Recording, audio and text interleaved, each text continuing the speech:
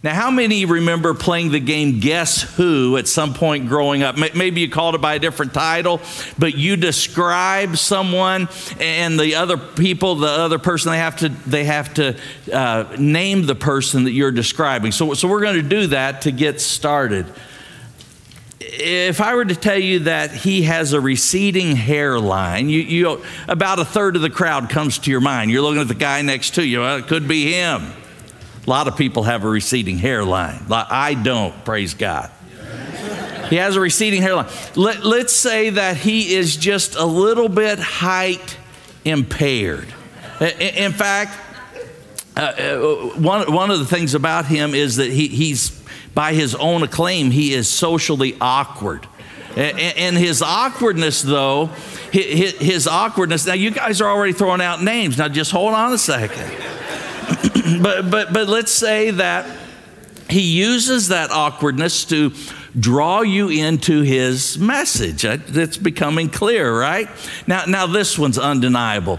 This platform that I'm standing on, the reason why we have this platform is because of his height impairment.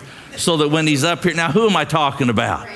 Brandon Dickerson. And if you were out this past Wednesday night, you had a treat because you got to hear him preach. And it's been a couple of months since we got to hear him preach, and he knocked it out of the park.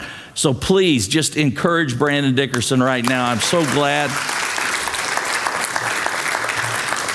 He's doing great over at CHI, that's Christian Academy of Indiana. He's doing great. He's not quite used to having a sixth grade audience, even though he should be used to it, right? And he's doing so well, and he's going to be with us a few more times this fall and continuing on in the years to come. So you don't want to miss an opportunity when you see that he's up on deck to preach. Okay, let's continue. Let's say that this couple, man and wife, their son is very involved in the ministry here this morning. In fact, their son was in one of the classes back there, I think probably Bill Stone's Bible study class this morning. I'll give you another clue. They are not from this area. In fact, they're from some distance away. He owns a company that produces fire doors, and they distribute those doors. They're unique doors. They distribute them all over the world. Do you know who I'm talking about yet? Shh. All right, Bill. I'm surprised you didn't shout out Jesus, right? You know, just it's always the church answer. So one more thing, since Bill's already let the cat out of the bag. Their son plays drums with us, and their daughter-in-law sings like an angel. I mean, right? This morning, we're so blessed to have Ulrich and Annetta Schroeders here with us, all the way from Germany. So let's welcome them.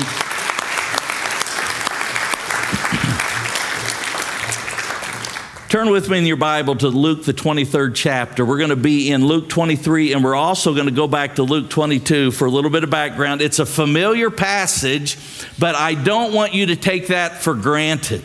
In fact, it's one of those passages that we use a lot, especially around Easter time. And for those of you who are married to a pastor, those of you who have been married or grew up in a family where your dad or someone was a pastor, you know that Easter and Christmas are like the Super Bowl, you know, for preachers. It's a time we don't want to mess up.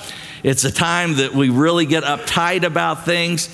And so, you know, every year I look at this passage and I'm like, okay, I know I've got to tell the same story again, but how am I going to do it better? And so I go to my wife and I say, Sarah, I'm starting to get anxious.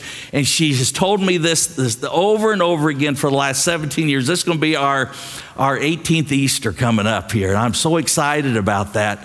But she tells me every year, she's like, David, there's no need in you getting all uptight about this because nobody's going to listen to you anyway. So I'm dead serious. In fact, she goes on to say, she's like, they do not care about what you have to say. All they care about is the family members that are sitting next to them. If it's Christmas time, it's the candlelight service. He said, so here's all you've got to do. It's not hard. Just get up and say, God loves you. The end. Amen. And that's it. That's it. And sometimes when we look at this passage, we do that. We just go straight to the line. Jesus was wrongly accused. He was placed on the cross and he died for our sins. And yes, that is the message of this passage. But this weekend, I want you to look at it through a different lens. I want you to look at it through the lens of a man that could be described this way. Guess who he is? Bill, be quiet. This man is written about in all four Gospels, Matthew, Mark, Luke, John, and he's also written about by the Apostle Paul. He was the 5th governor of the Roman province of Judea, the head of the military, the judicial system, the minting of coins. He cares about what people think about him. Anybody here care about what people think of you? I do, sometimes too much. He cared about what people thought. He wanted influence in his life. Anybody here want influence in their life? We all want to influence our children. We want to influence the people that we work with. We want to make a mark on the world. We care about influence, and we want a little bit of power in order to do that at different times in our lives. When he got in that position of having a little bit of power and a little bit of influence, he didn't want to lose it. And just like every one of us, he felt the pressure at times. And especially in this passage today, he felt the pressure. He felt the pressure to either go with what he knew in his conscience and in his heart and in his soul was true, or to go with the world, to go with what the crowd was shouting. And in a way, listen, we all live in that tension, don't we? We all have these predicaments in our life where in one hand we have our position, we have our influence, we have this special opportunity this season in our life, and in the other hand, we have this firm conviction inside that we know who we believe in, and we're persuaded that he's able to keep that which we've committed to him up against that day. We all live in this tension. The man that we're going to look at today is the Pontius Pilate, the fifth governor, the 5th prefect, and the part known as Judea. He is the man who gave the green light for the execution of Jesus Christ. Luke chapter 23, beginning in verse 13. Pilate called together the chief priests, the rulers, and the people. And he said to them, "You brought me this man." Now he's speaking of Jesus. "You brought me this man as one who was inciting the people to rebellion. I've examined him in your presence." And if you underline in your Bible, this is a great line to underline. "And have found no basis for your charges against him. Neither has Herod," and we'll get to the backstory in a minute, "for he sent him back to us. As you can see, Jesus has done nothing to deserve death." Verse 16. "Therefore, I'll tell you what I'm going to do. I'm going to punish him and then release him." Verse 18, "But with one voice," under one voice, the whole crowd shouted, "Away with this man, release Barabbas to us." In verse 19, Luke tells us who Barabbas is. Barabbas had been thrown into prison for an insurrection in the city and for murder. Wanting to release Jesus, Pilate appealed to the crowd again. But they kept shouting, "Crucify him, crucify him." Verse 22, for the 3rd time, Pilate spoke to them. "Why?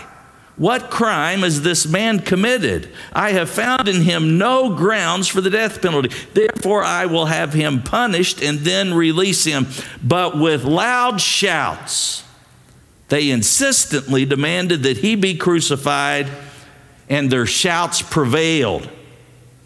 So Pilate, verse 24, decided to grant their demand. He released the man who had been thrown into prison for insurrection and murder, the one they asked for, and surrendered Jesus to their will. Let's bow our heads together.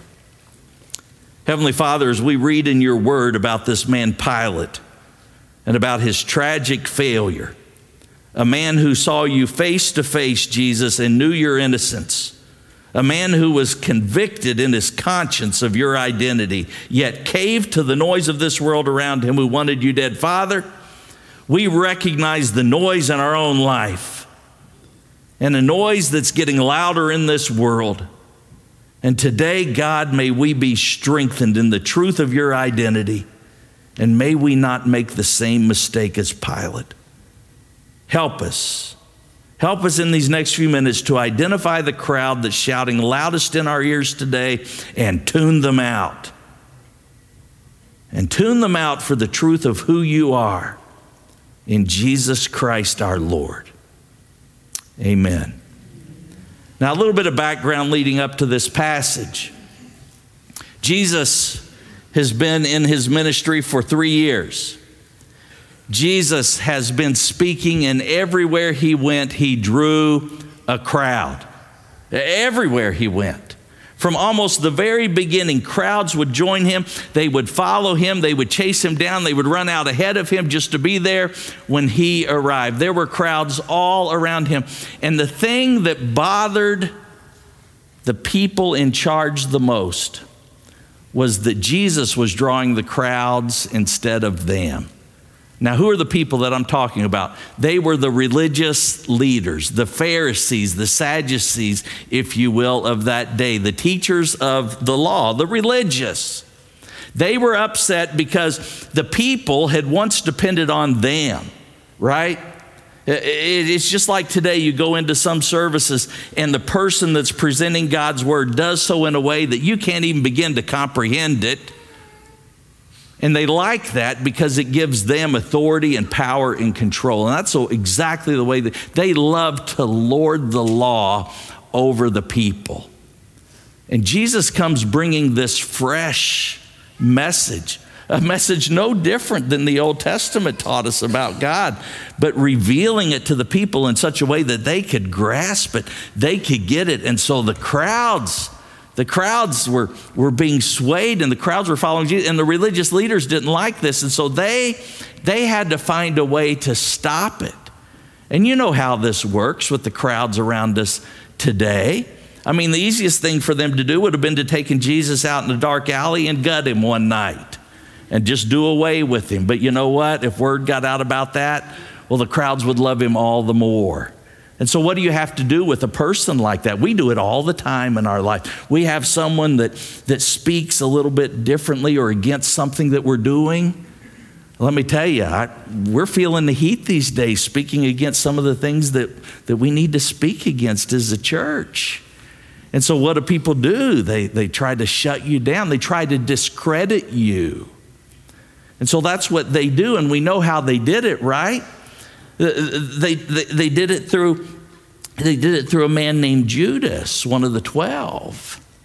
Judas sold Jesus out. Verse 2 in chapter 22 says, the chief priests and the teachers of the law were looking for some way to get rid of Jesus. Now, other translations, maybe the one that you're looking at in your Bible, actually describes it as they were seeking a way to put him to death. They needed a plan. They went to Judas. Who was the plan? Judas betrays Jesus. Jesus was arrested that night. You remember that part of the account? He had gone with his disciples to pray. Here comes Judas in with not just one or two, but with dozens of these religious leaders and the Roman guards, and they come in and they arrest Jesus right there. They accuse Jesus of blasphemy, claiming to be God. They led him away like a criminal. In chapter 22, verse 70, Jesus is brought before this council, this group of religious leaders, to be questioned. They conduct this type of kangaroo court. False accusations, but they say things like, if you heard Jesus, he claims to be God, and Jesus had said things like, if you've seen me, you've seen the Father. It was no secret. He was God. in the flesh. I am the one the Old Testament prophets were writing about, Jesus said. And so they ask him in verse 70, they say, are you then the Son of God? And Jesus said, you're right. I am. You are right in saying that. And these religious leaders, they shout out, what more testimony do you need? Here he is. This guy claims to be the Son of God, thereby claiming to be equal to God. That's blasphemy. And that's how they turned the crowd. All right? Here's this guy. Here's this guy claiming to be God. He's blaspheming the name of the Lord. And so they charge him with blasphemy. This turns the crowd against him. They're on their way to getting rid of Jesus, but there's a problem. And the problem is that they did not have the authority to not just imprison him, but to kill him, to send him to the cross. And so what did they have to do? They knew that they would have to take him before the government authority, which were the Romans. And that's where Pilate comes in to the story. The kangaroo court brings Jesus before Pilate. And that's where we get to chapter 23, verse 1. Pilate, the Roman governor, the prefect over the region of Judea. And that's where they hit a stone wall because the government is not interested in their charge of blasphemy. And so what do? They begin to make up things. They begin to make up charges that they can present him with, guilty of, before a court so that they can put him to death. Chapter 23, verse 1. Then the whole assembly rose and led him off to Pilate, and they began to accuse Jesus, saying, they accused him of three things. Number one, they say, we have found this man subverting our nation. He's creating an uprising. He's an insurrectionist. Ring a bell. Who else is an insurrectionist right now who's already been proven guilty, who's in prison? Barabbas is. So they're accusing Jesus of causing an insurrection. Number two, he opposes the payment of taxes to Caesar. And that meant something the same way it means something to every politician today. You don't want your tax base going away, do you? You want those tax dollars, don't you? But we know the truth. What had Jesus said? He had already answered that question a long time ago. Render unto Caesar's what is Caesar's. He never said, don't pay your taxes. And the third charge is he claims to be a king. And I can just see these losers, these religious leader losers saying, hey, you and I know, Romans, that there's only one king, and that's Caesar. You don't need another man claiming to be the king. And so Pilate examines Jesus. He conducts his first and his own investigation. He questions Jesus, and Pilate concludes that Jesus isn't guilty of any of the charges. Pilate sees right through their little show. Verse 4 says, I find no guilt in this man, no basis for the charges against him. But notice the religious leaders double down. They don't give up. Verse 5, they say, hey, prefect. Hey, he is turning the crowd against you guys. He's got such a crowd of followers, it won't be long and he's going to take over. And this is where I love that show, The Chosen. Now listen, I know even some of our own people here have put things out on the internet saying, hey, don't watch that. That's terrible. It was made for TV, okay? It's not the Bible. Get that. There is no accurate depiction by anything that comes out of Hollywood or anybody that's trying to be, that's not perfect, okay? But one of the things that I love about this, and I encourage you to watch it because it gives you such an amazing perspective. And that's what it is. It's a perspective. But the thing that I like about it is because it really shows us, I think, what it must have been like as these religious leaders go to this prefect, this governor, and say, hey, you don't want this guy. Look at the crowds. Look at the noise he's causing. You don't want word to get to Caesar about this. And so Pilate, he's no dummy. He's no dummy, and so he starts looking at the technicalities, and he realizes that Jesus is from Galilee, which is outside of his jurisdiction, and so he sends him over to a guy named Herod. Not Herod the Great, but Herod the prefect, Herod the governor. And he sends him over to Herod. And verse 8 says that Herod was thrilled. He had always wanted to meet Jesus. Why did he want to meet Jesus? Because Jesus had special powers. He had heard that Jesus could restore the blind. He had heard about the ruckus that Jesus was calling as people who couldn't walk could now walk and see, and skin diseases gone and were healed and made whole. And so he was thrilled to have Jesus before him because he hoped Jesus would do one of those magic shows for him and they could put it out on YouTube and he could be even more famous. And so he questions Jesus. Jesus doesn't do any magic tricks for him, and he quickly loses interest, but not before he makes his own decision that Jesus is being falsely accused. He dresses Jesus up. He has him roughed up by his soldiers, his team, but they ultimately send him back to Pilate. And that brings us to our passage today. Jesus is back before Pilate, not for trial number 1, not for trial number 2, which he had before Herod, but for trial number 3. And there was so much in this narrative about Pilate and this trial in all 4 Gospels, but I want us to focus in on 3 simple things in the next few minutes. And the first is this.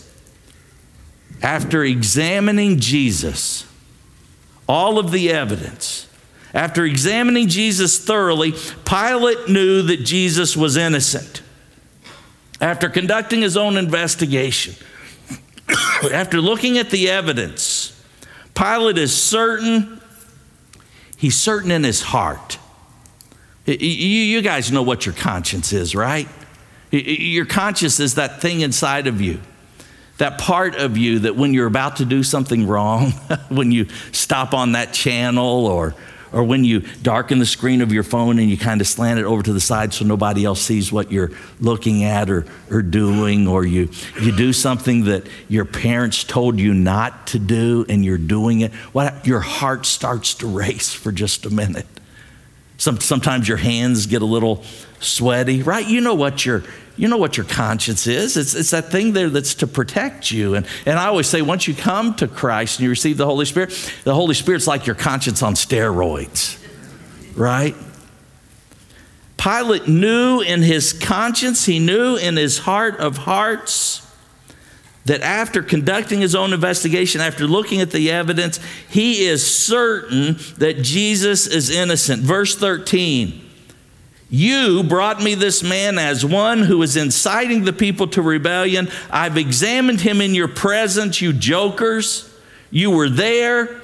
You saw the trial take place. You know these charges are bogus. You saw the cross-examination.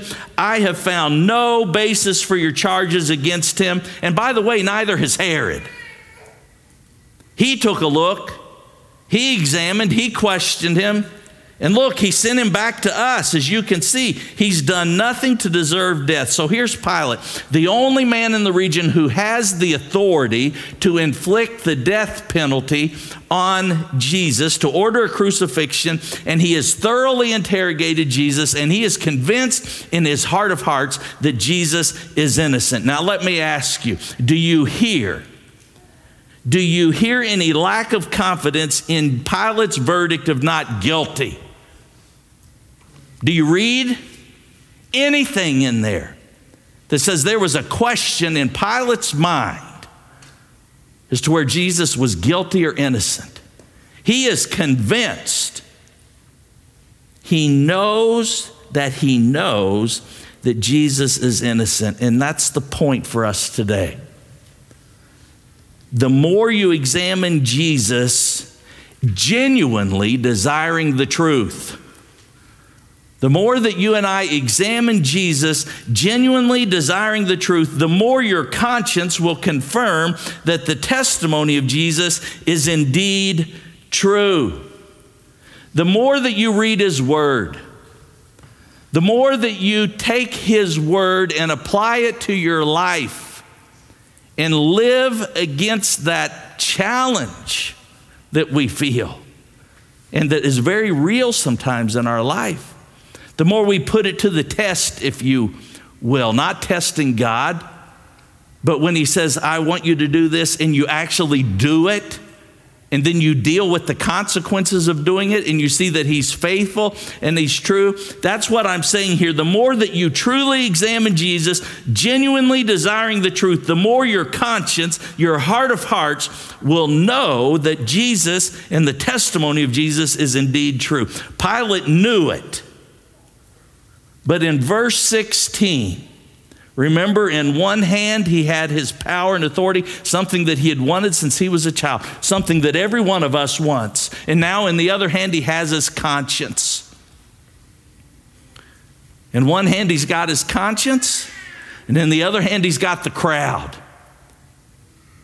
And he's got a save face.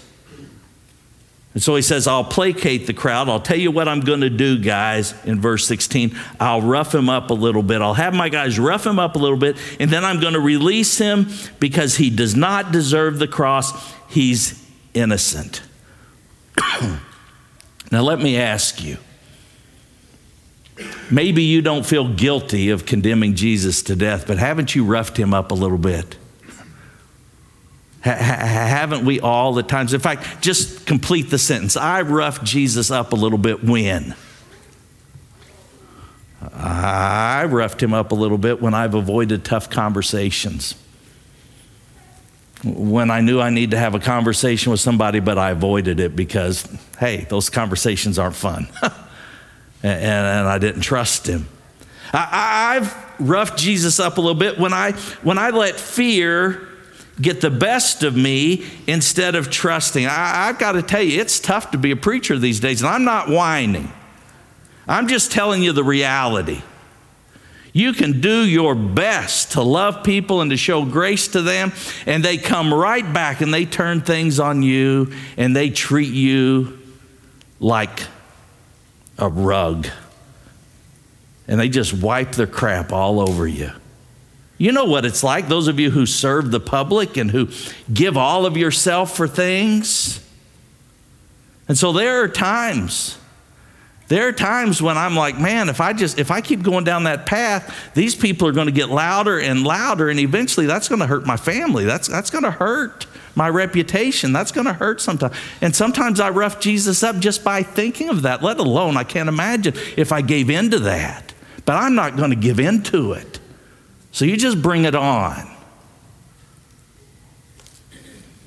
I've roughed him up when I've just wanted to keep the peace. Haven't you roughed him up a time or two in your life? Second thing I want us to see is that the crowd didn't offer any valid evidence against Jesus. They just shouted louder. Please, all four Gospels, any place do you see this crowd offering any evidence themselves to support these charges or any other charge besides loving them against Jesus? And my friends, that's true of the crowd today. Crowds, they don't offer any evidence. Crowds, whether they're political, scientific, the crowd of higher education, elitism, or just a mad, angry crowd, when the crowd isn't getting what they want, instead of turning up the facts, they turn up the volume. Instead of getting more accurate, they get louder. My friends, we see this all the time. We have an eyeball to the world, an eyeball that I'd like to poke out sometimes, because I'm not for sure that it does us much good. But what it should be doing is it should make us very much aware of this dilemma and this reality that we are in today. You see, it has not gotten any better since 2,000 years ago. What's going down right here in front of Pontius Pilate is going right down in front of us today. Any evidence that the crowd does vomit out is quickly refuted. Any crowd. But then evidence doesn't really matter. What matters is that the crowd gets what they want. Whether that crowd's 10 people, 50 people, even thousands of people. Let me tell you, that crowd is nothing. That crowd is nothing compared to the population total. But yet, who is it that we listen to? This small group, these little ants that are doing nothing to offer us any evidence, any truth, at best a half-truth that they've taken and twisted. And that's what's going on here. Jesus is being falsely accused of insurrection.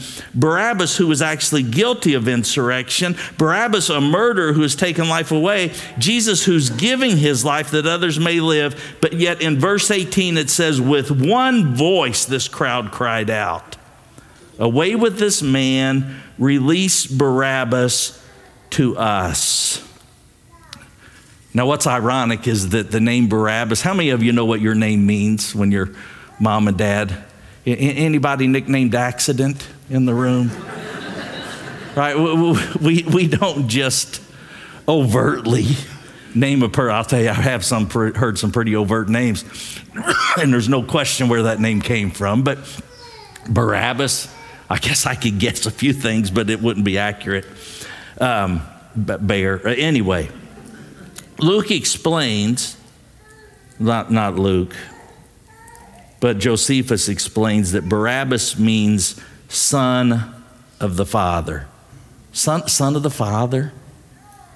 Jesus, who's the true son of the Father, and Barabbas, the son of a father. And the crowd doesn't see the tragic irony in all of this. Pilate knows they're ridiculous, but they don't see it. Pilate in verse 20, he appeals to them again. He's saying, hey, listen, guys, this man's innocent. But they keep shouting, crucify him, crucify him. For the third time, Pilate speaks to them. What crime has he committed? I found in him no grounds for the death penalty, no grounds for the cross.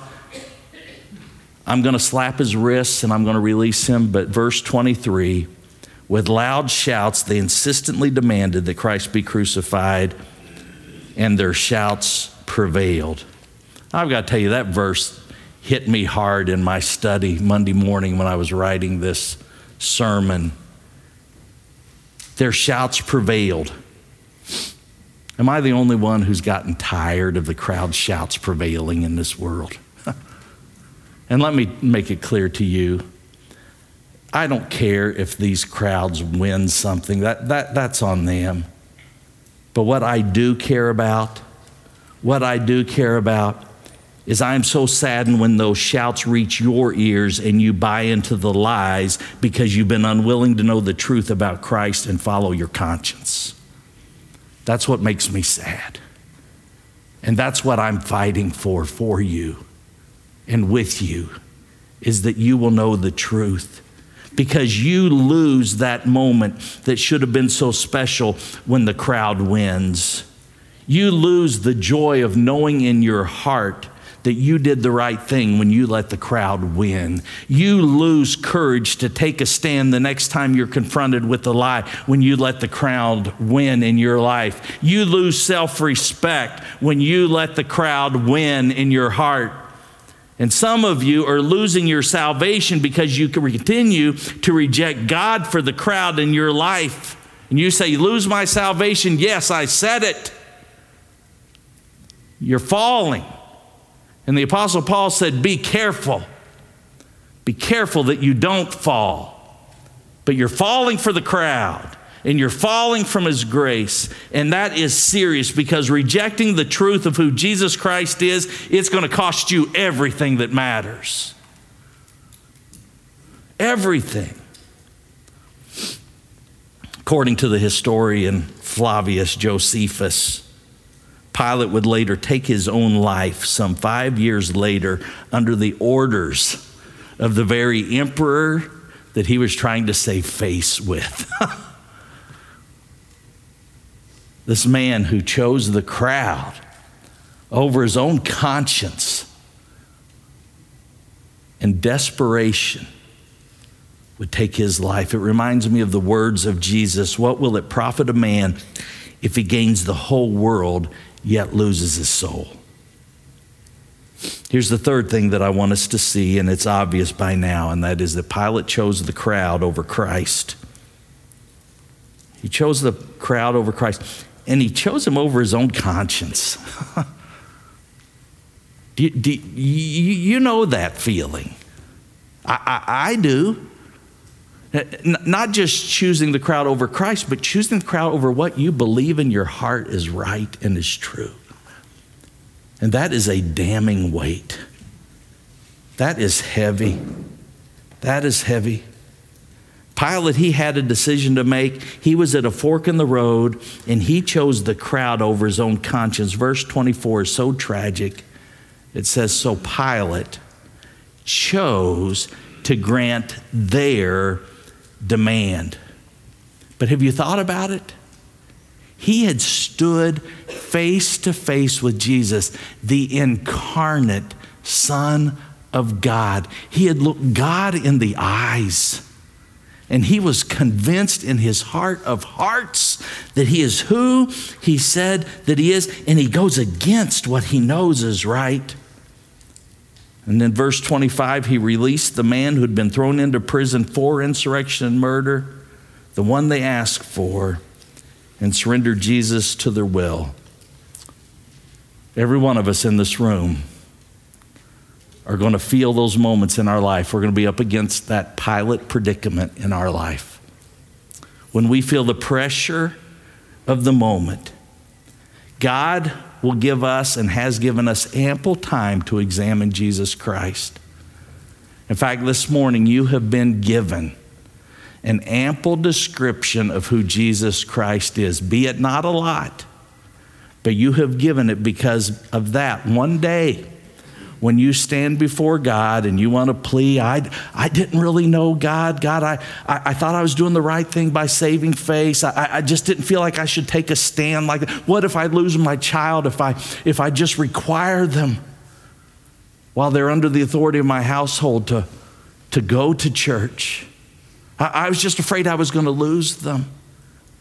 And one day you're going to stand before God and you can plea all you want to, and he's going to say, well, on September 10th, I had Dave tell you about him. You had your chance. That's what he's going to tell you. You see, through his word, through his people, God gives us time to examine Christ. And some of us have had a long time to examine him. Others of you, God bless you. I am so glad that you're here because you're finally saying yes to that part of you that longs to know him, and you're searching for truth. You're searching for evidence. You keep going and you keep looking because he will reveal it to you, but he does that right here through his word. He does it through the preaching. How will they know, right? How will they know unless the word is preached?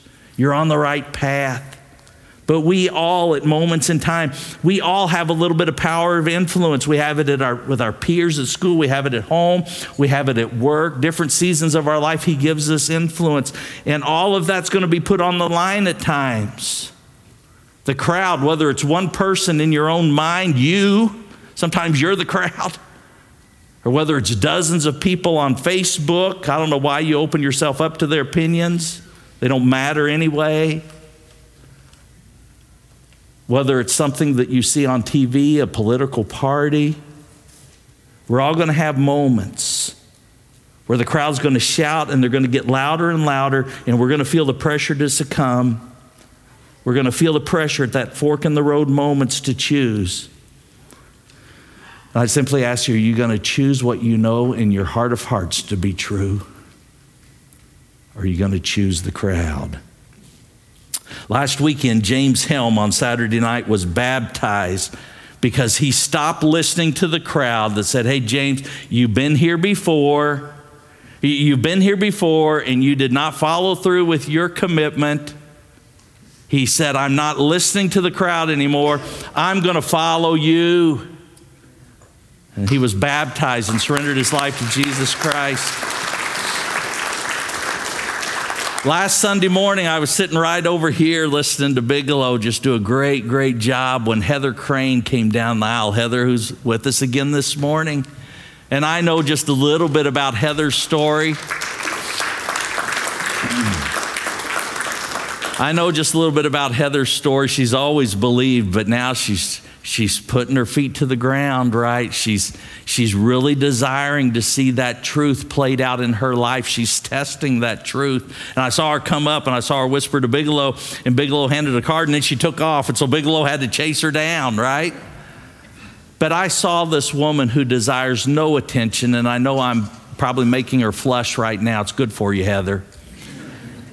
But I saw her come back up to the front and say, I believe Jesus is the Christ, Son of the living God, and I've accepted him as Savior, but now he's Lord of my life, and I want to be part of a church family. And in that moment, she said no to this crowd right here, and she said yes to him. Sunday night, I had the opportunity to drive up off Underwood Road to go to a gentleman's house and his family who's been attending worship here at the invitation of one of our other families, Damon Smith, and he was baptized in his neighbor's pond in front of his friends and his family and those who have known him all of his life. He said no.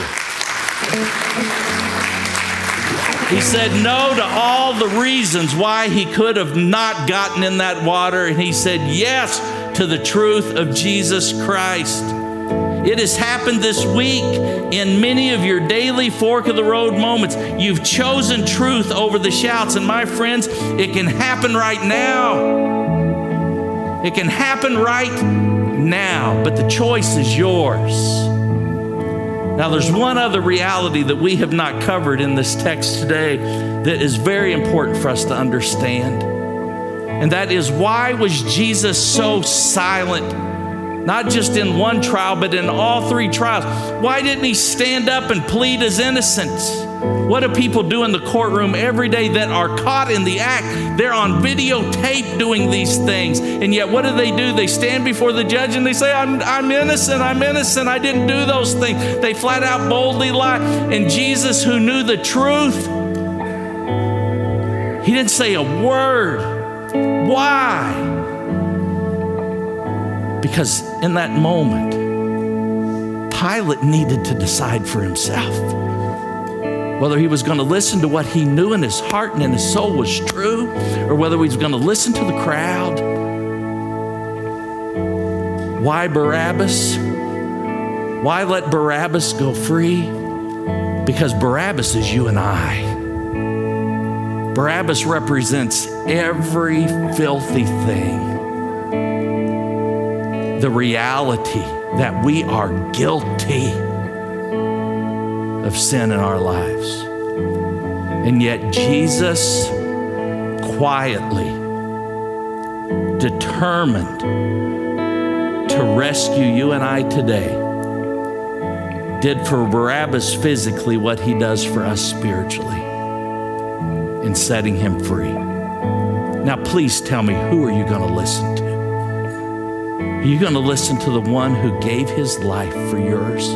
Or are you going to keep listening to the crowd? Please tell me, who are you going to listen to?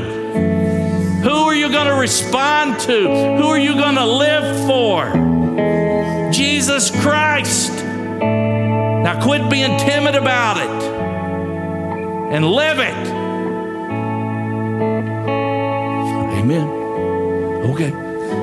You did that at a crowd, these crazy fools that play at these rock musics, they'd walk off stage.